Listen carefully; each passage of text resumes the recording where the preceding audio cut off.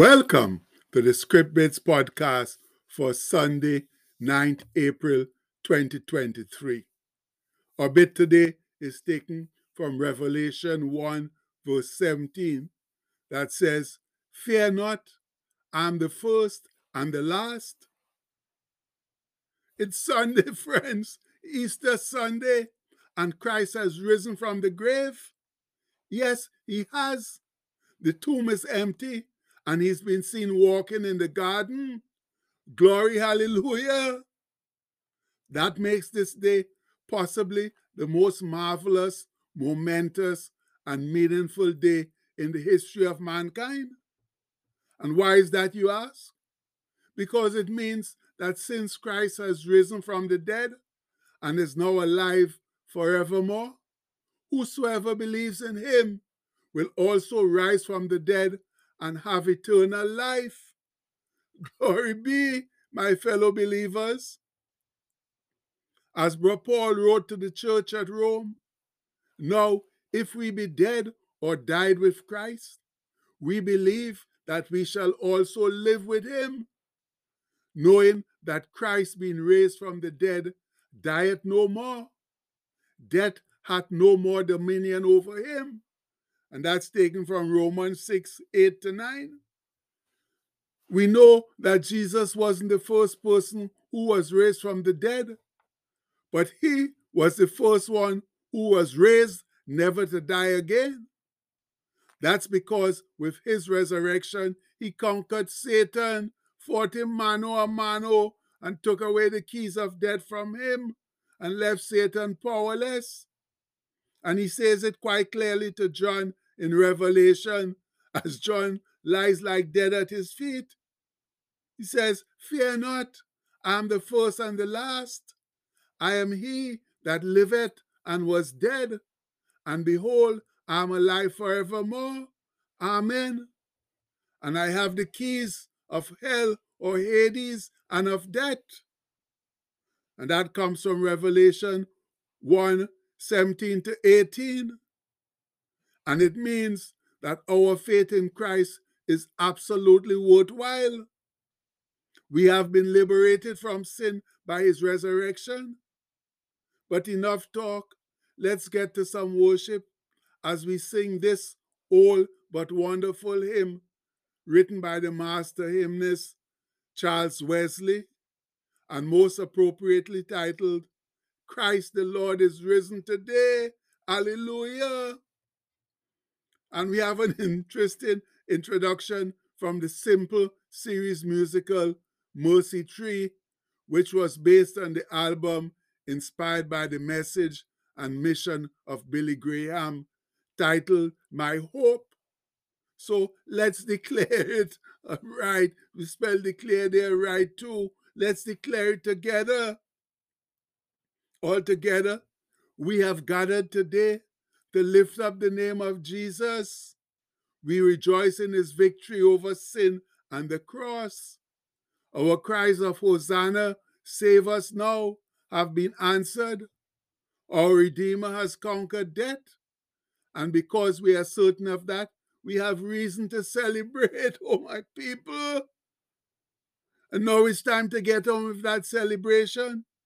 Therefore, in an upbeat tempo, in loud and sincere voice, with the rampant joy in our hearts flowing out through our words and actions, let's offer up our sweet sacrificial praises to heaven, singing, "Christ the Lord is risen today. Hallelujah." Earth and heaven in chorus say, "Hallelujah." Raise your joys and triumphs high. Hallelujah. Sing ye heavens and earth reply. Hallelujah. Love's redeeming work is done. Hallelujah. Fought the fight, the battle won. Hallelujah. Death in vain forbids him rise. Hallelujah. Christ has opened paradise. Hallelujah. Lives again, lives again, our glorious King. Hallelujah. Where, O death, is now thy sting? Hallelujah. Once he died, our souls to save. Hallelujah. Where's thy victory, boasting grave? Hallelujah. So we know where Christ has led. Hallelujah. Following our exalted head.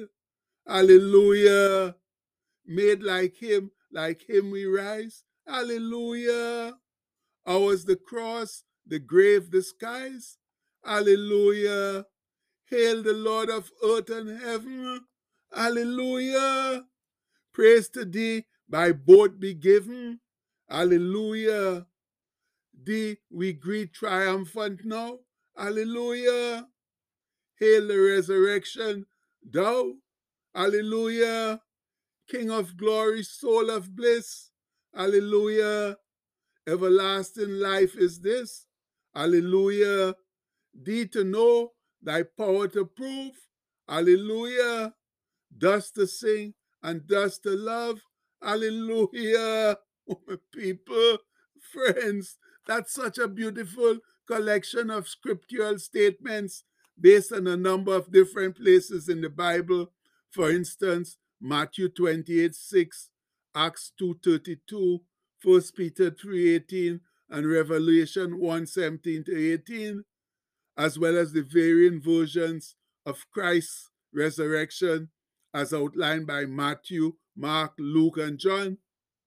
However, as the scholars tell us, all four Gospels essentially agree in reporting the facts of the resurrection. The variety of details in each account supplement rather than contradict one another. We see in Matthew 28 where there was a great earthquake early on the morning of the resurrection. And when the Marys came to check out the situation to finish embalming Christ, they found the giant stone that had guarded the tomb's entrance rolled back by an angel of the Lord, and he sat on it. The good book says his countenance was like lightning, and his raiment or clothing white as snow. And for fear of him, the keepers or the guards did shake and become as dead men. And the angel answered and said unto the woman, Fear not ye, for I know that ye seek Jesus, which was crucified.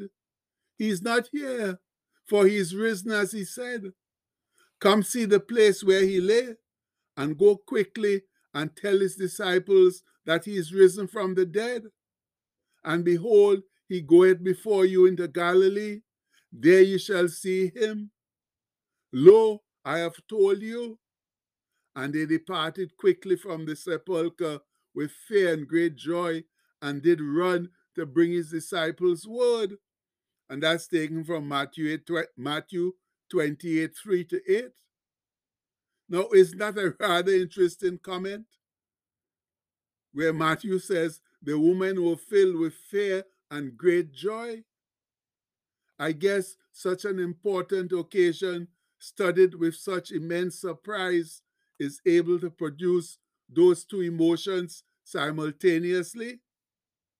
And I'm truly sorry, my fellow saints, that we have neither time nor space to get into the details of the other Gospels, like specific accounts of Peter and John running to the tomb after hearing the news, Peter going in and finding it empty, then Mary Magdalene meeting Jesus in the garden and taking him for a groundskeeper, as well as the two disciples walking with Jesus along the road to Emmaus and not recognizing him, and Jesus appearing to the disciples on the beach and in the upper room a few days later.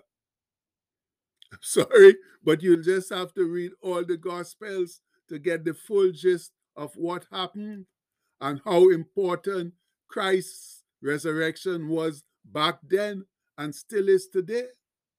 Yes, it is very important because it's the very foundation of our faith. For without it, our faith is futile, without any sound basis. But Paul says it quite clearly in his first epistle to the church at Corinth, when some question the resurrection. He says, but if there be no resurrection of the dead, then is Christ not risen? And if Christ be not risen, then is our preaching vain or futile, and your faith is also vain or futile. And that comes from 1 Corinthians 15, verses 13 to 14. It's as simple as that, my people. If Christ didn't rise from the dead, then our faith is false, futile, and worthless. But the important thing is that we know Christ truly rose from the dead because he was seen by many people after his resurrection, even showing the disciples, in particular Thomas, the nail prints in his hands.